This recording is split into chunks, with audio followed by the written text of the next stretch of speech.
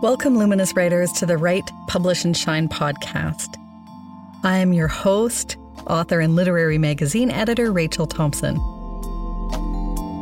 This podcast explores how to write and share your brilliant writing with the world. In each episode, we delve into specifics on how to polish and prepare your writing for publication and the journey from emerging writer to published author.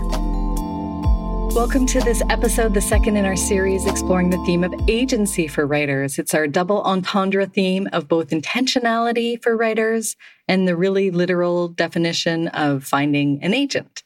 By the way, this episode is a little late. You're not wrong if you've been subscribing and going, where's that episode at? And it's with somewhat intentionality, which I'll get into, because I've been under deadline getting the issue of Room 46.3 Ghosts together with my colleague, assistant editor Ellen Chang Richardson, and the wonderful team at Room who've been really patient with me. It's a beautiful issue. We have almost finished our acceptances. So if you submitted and haven't heard from us, there's still a slight chance you can make it into the issue. I don't want to give you too much hope, but just know that that's sort of how things unfold, that we accept several and then we accept a few at the end. I guess what's happening is I want to give it the time it needs to come together while also being intentional about my current energy and what I can give to this project each day. So there is some intentionality there, even as the past few weeks have felt a little extra with courses and editing. I just love editing Room, so that's why I'm doing it. And there's a reason that passion comes from the word to suffer, i.e. what we're willing to suffer for in the short term. I really can't wait to share the hauntings from this issue, which is totally on track to come out on schedule in September. And that's when you can hold a copy in your hands. I can't wait for that moment, for when you can read the wonderful submissions and see the art. It's all just really beautiful. Back to my guest. My guest today also has an agent for her book. If you were listening to our previous episode 73, we heard from Lacey Young, a member of Writerly Love, my community, who just got an agent for her YA novel. And today you're going to hear another exciting story from another member in Writerly Love. So this one is about finding an agent slowly and then all of a sudden, and having her book sell very quickly before it could even go to auction with the big publishers. So I'm speaking of Jessica Waite, the author of the forthcoming memoir, The Widow's Guide to Dead Bastards. We talk about where that title came from, what it's meant, which has been important to what's going on for Jessica right now. Jessica Waite was thrown for a bit of a loop when her memoir was sold so quickly and set to come out next year. This is lightning speed, really, in the literary world. And because it is a memoir that tells tales, and you can tell by the title that it talks a little ill of the dead in a loving and truthful way, she's had to navigate the ruffling of feathers and family relationships in a really short period of time. And Jessica shares the really specific things she's doing to care for herself and how she's keeping relationships with family and honoring her story at the same time, even as this is still ongoing. So I appreciate that she shared really candidly with lots of humor and care in this upcoming conversation. Enjoy.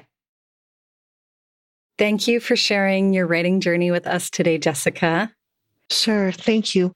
Your memoir comes from a specific and surprising set of events in your life. Can you tell us what it's about, being your memoir, and a bit about what it took to write this in memoir form? Okay, so my story is about, it starts with the death of my husband, who died suddenly of a heart attack while he was on a business trip. And a week after his funeral, I opened a box of his personal effects and found out that he was keeping secrets from me and that he was probably fully symptomatic with bipolar mania. And so some of those secrets are pretty hard to swallow, especially when you're grieving. And we had a son who was 9 at the time. And so there was the instantly becoming a single parent, and it was just a lot. And then while I was still sort of adjusting to my new life, strange things started happening that didn't used to happen before. Like my TV was turning on by itself in stereo and my perceptions were different. So like books in the library were sort of like jumping out at me, and it was really strange and not what the world used to be like. And so the story is sort of what happened and then how I made sense of it, and how it really asks the question in the end is, can relationships heal across the veil of death? And then in terms of what it took to write it, I would say more boxes of Kleenex than I can even count. Lots of notebooks, lots of therapy of various kinds, and then lots of writing classes. So I wasn't a writer before I lived this story, and I became a writer in order to tell it. I know you shared parts of the story in our Writerly Love workshop sessions and benefited from the insights you received from other writers. Can you tell our listeners about what worked well for you in workshop? The workshop experience overall was really good. And in terms of the careful reading and critique that I received, and also getting to read other people's work. And so I think over time, the biggest benefit was that I was started to be able to see my blind spots and habits that I had as I received people's feedback that was sort of similar over various pieces. So that made me a better editor of my own work. Another joyous thing is getting to see people's works in progress, because they're good when they come to you, but then they develop them further, and then getting to see them, win contests or be published later and then read the final. It's so joyous to know that you had a tiny hand in that, and just seeing other people's successes and feeling like part of a community and that we're really interdependent. Like my experience as a writer has, like with this book, it has taken a village to write it. And so the workshop process was a big part of that. What other things did you do to shape your memoir and prepare it to be published? You've already mentioned the clinics, therapy, workshops. Yeah, I took lots of writing classes. I was sort of trying to cobble together like a do-it-yourself MFA and a do-it-yourself master's in counseling psychology, but I ended up like learning some body modalities and other things too. And I think that really, it helped with the healing and it helped with the writing both. And then one very specific thing that helped was after my second draft, I had a developmental editor give the whole manuscript a read through. And that became pivotal because she became a champion for the book. And so she ended up referring me to agents down the line. So yeah, that was definitely key. Those all sound so key. Thank you, Jessica. Now, can you tell us what surprising things you learned about your writing and craft as you set out to write your memoir and as you worked through all those drafts? I learned a lot, obviously, because I was a total novice to begin with. But one of the most surprising things that I have learned recently and sort of retroactively understood about the craft of writing is how memory works differently than what I thought. And so I used to think you live something, you store it in your memory, and then you retrieve it later. But what I've learned is how memories are assembled from like the internal things and the external world. And we don't like to have gaps in our memory. And so imagination fills those things in. And so, as a writer, it's great to be able to use your imagination. But in revision, like I noticed places where when I'm reading, I'm like, I couldn't have possibly run up the stairs because my back was sore. But I said I ran up and I have to have walked. So going back to see with a sort of BS detector, because little things like that can come. Like when you're writing memoir, it's important to be factual. And so the relationship between memory and imagination it's important. So your book will come out in 2024. That is so wonderful. Just huge congratulations. Your agent helped you secure the offer in a preempt. I want to ask you more about the preempt. But first, can you tell us about your agent? Why did you go the agent route? What was the search like?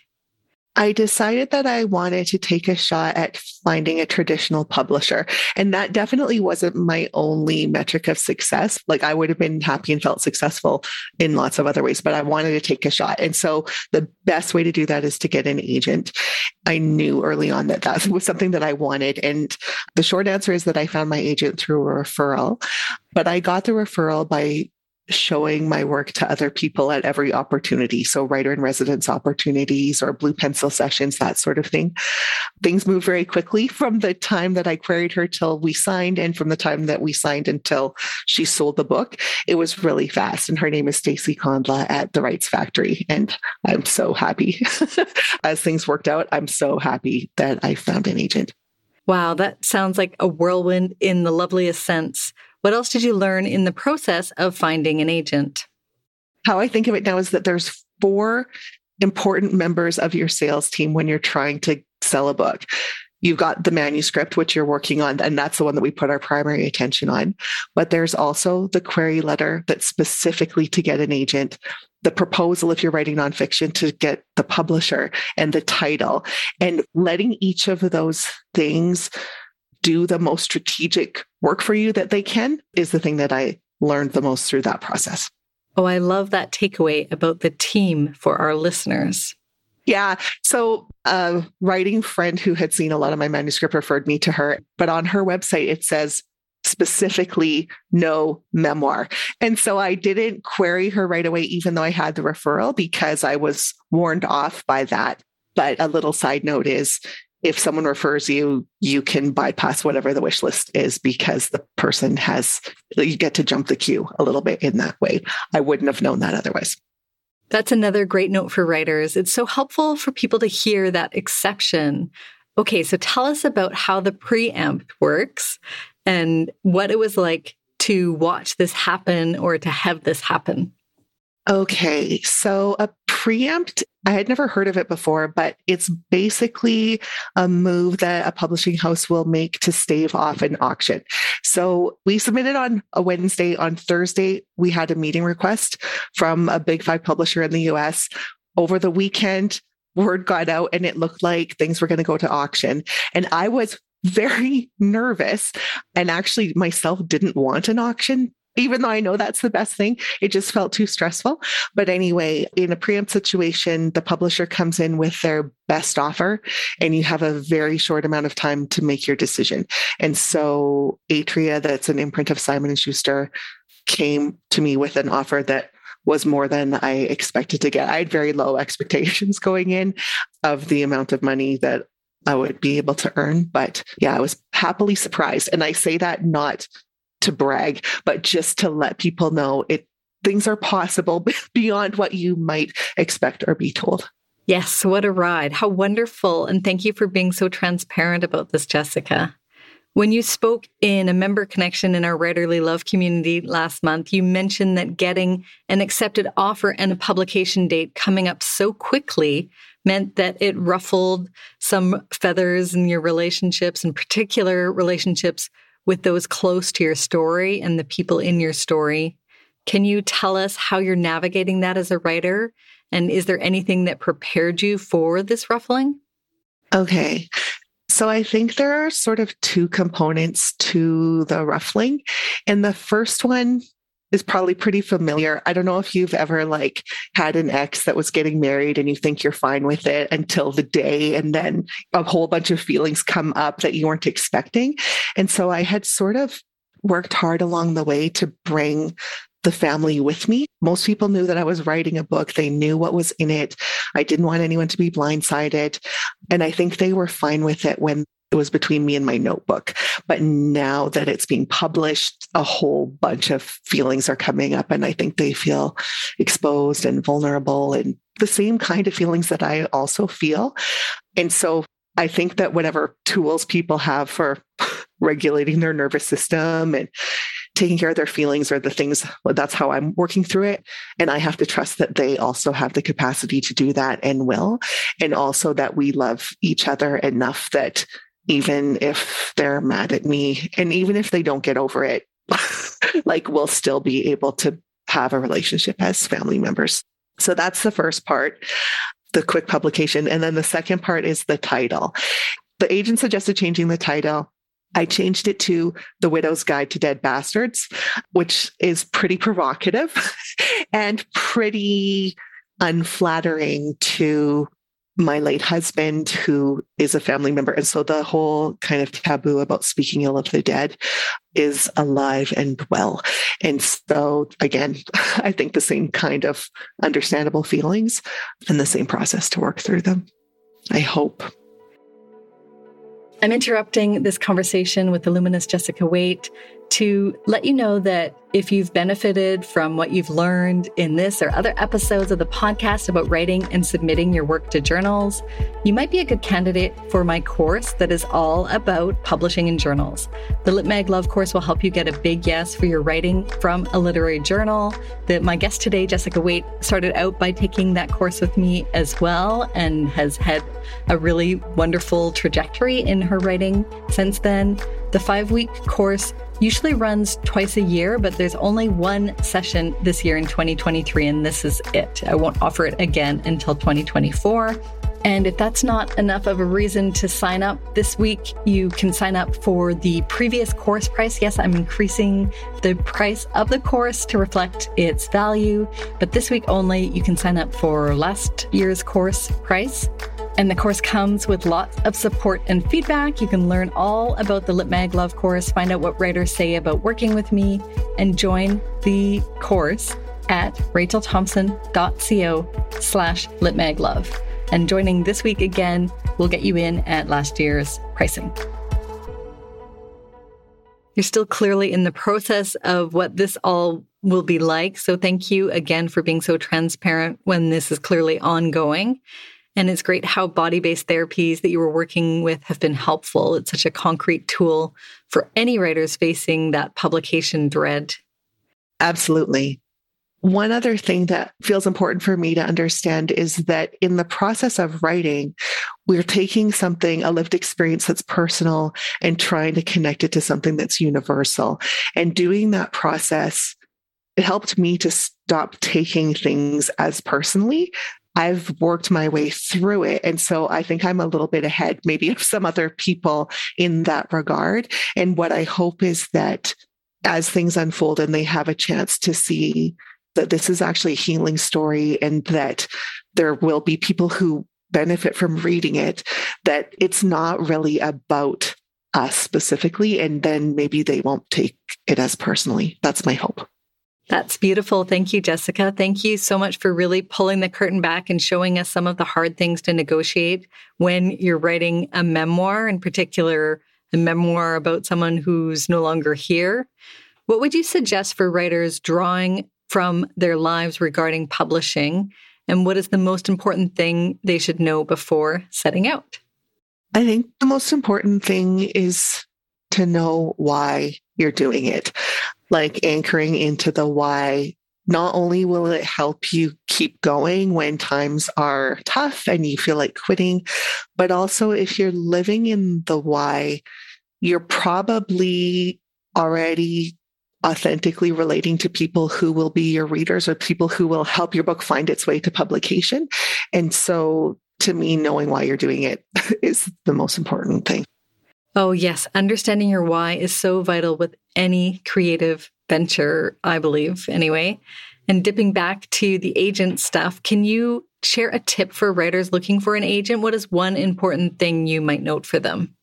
The most important thing that I discovered, or what helped me feel like I had success in finding an agent, was understanding how agents make money, realizing that they don't get paid to read queries. They don't get paid to read your manuscript. They're working on spec until they sell your book and get paid for that. And so the kindest and best thing that you can do to help out an agent is to be clear, write the clearest query letter you can so that they can decide as quickly as they can if it's a yes or no. They'll have a strong feeling, a strong yes or a strong no. And that's what you want. You want them to love it and jump on it instead of trying to sell it and make it a little bit more wishy-washy. I think that it's actually a slight disservice. So that would be my top tip. So be specific. Got it. You want them to love it and jump on it. That's really, really good to hear. And if they don't love it and only like it, you don't want to work with them. Only love. Only love. I love that. Okay. As you know, our theme in the Writerly Love community this past month has been agency. And we're taking it both in terms of finding an agent, as you have, but also more conceptually in terms of intentionality and self-knowledge and reflection. So with that in mind, what does agency mean to you?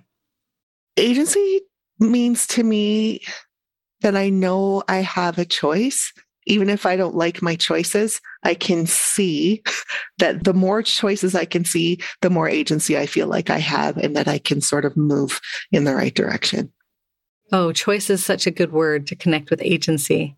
When have you felt the most agency in your life? I guess the most choice in your life and writing life, and the least, and why? The most agency that I have felt is when I'm part of a team and strong in my role. So I know what I can contribute and I'm good at it. And I feel like a sense of belonging and a sense of shared purpose. There are multiple examples of that, but that's what they have in common. And then the least agency I ever felt was right after my husband died and I was on my own with our son and 2 dogs. And I had been out of the paid workforce for about 10 years as a stay-at-home parent. And I found out that there was a whole bunch of secret credit card debt. So I was like broke with no job, all of these things. And I was so overwhelmed and I felt like I had no move, no move at all and no choice in what happened. But that wasn't true. Yeah, it's interesting to think back to times when you feel like there's no move and realize there obviously was one because you made it to where you are now. What a beautiful perspective, Jessica. Sometimes we only see what happens after, and it's good to share that with writers listening, especially those writing difficult stories, as you've made a book out of it and you've sold that book. I know, it feels like such a miracle. But yeah, if I could look back, from that moment, if that person could know what happened next, it's amazing. And I'm going to add on a question that my co-producer, Melly, wanted me to bring to you. And she always has the best questions in this vein. If you could talk to that past self, what would you tell her?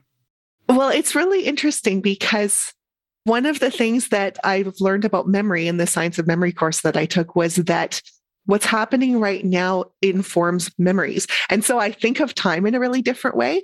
So I almost feel like there is like a possible two-way communication between her and me, if that doesn't sound too weird, that somehow, even in that darkest moment, she must have seen the next step that she made would lead her to where we are now. So I don't have to tell her anything because she turned in the right direction and got herself here. Oh, goodness. I received that with open arms. Thank you, Jessica. I really appreciate what you've shared. And I want to now just ask you what you're working on in your writing. Well, I'm working on the less fun to me platform building kinds of writing. So, I just dusted off my LinkedIn profile. I'm all this kind of business of writing side things and trying to learn how to write copy, that sort of less fun stuff. But there is some creativity in the doing of it. And so, yeah, I'm trying to figure that stuff out. Yes, platform building, one of the essential things for writers to work on, especially when you're going to be publicizing a book very soon. So we're at the end of my formal questions for you, but I'd like to invite you to finish these 3 sentences. Being a writer is?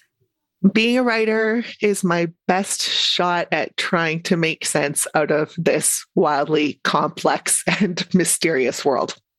Rejection for a writer means? Rejection for a writer means not yet, somehow not yet. Yes, I love that. And writing community is? Writing community is everything, everything, everything, everything. Oh, it is everything, Jessica. Thank you. And thanks for being part of the Writerly Love community. Thank you. The Lit Mag Love course will help you get a big yes for your writing from a Lit Mag you love. Learn more about the course and sign up at rachelthompson.co/litmaglove.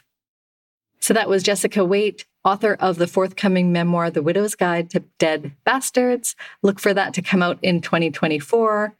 I hope you were noting, like I was, about the body-based modalities she's using to stay present to herself and her story, even on this roller coaster ride she's on with imminent book publication. Such a personal story, which of course, that's what memoir is. And this is the story that, in fact, turned her into the writing. I don't know how many of my listeners might identify with that, where they're like, I didn't know I was a writer, but then I had this story that I needed to get out of me. Jessica first found me and became a Writerly Love member after taking my Lit Mag Love course, which, as I've mentioned, is currently open for early registration. And like so many authors, Jessica began by publishing essays and in 2022 won the John White Memorial Essay Award for her essay called In Defense of Grief. You can learn more and sign up for the course that will get you a big yes for your writing from literary journals you love at rachelthompson.co/litmaglove. The Write, Publish, and Shine podcast is brought to you by me, Rachel Thompson, and my co-producer for this episode is my colleague, Melly Walker. Sound editing is done by Adam Linder of Bespoken Podcasting. All of our episodes have transcripts, and they're usually available within 1 or 2 days of publication, transcribed diligently by Dia Jaffrey. Thank you, Dia. And you can learn more about the work I do to help writers write, publish, and shine at rachelthompson.co. That's rachelthompson.co. And when you're there, sign up for my writerly love letters sent every week and filled with support for your writing practice. If this episode encouraged you to anchor into the why of your writing, as Jessica encouraged writers to do who were looking to find an agent, but I think it's just great advice for any project. It's like, why am I writing this? You can email me at hello@rachelthompson.co to tell me all about it. And I would really appreciate if you also tell other Luminous writers about this episode. I do not have a marketing budget per se at all. It's really word of mouth that I rely upon. And as I virtue signaled a few times, I don't actually do anything on social media anymore as well. So your support is really received gratefully. And if you suggest the podcast to someone and they're listening because of you, I would love to hear that too. So reach out to me and tell me that. You can do this by sending them, so sending your writer friends to the podcast at rachelthompson.co/podcast, or tell them to search for Write, Publish, and Shine wherever they get their podcasts. Thank you for listening. I encourage you to think back to times when you felt that there was no move and realized there obviously was one because you made it to where you are now. My guest spoke to me from lands colonially known as Calgary, which is Treaty 7 territory and home to the Métis Nation of Alberta, Region 3. And here is my co-producer for the episode. This is Melly Walker, recording from unceded Wissahicknish territories. And I am a guest in the South Sinai, Egypt, on lands historically and presently occupied by the El Muzina Bedouin.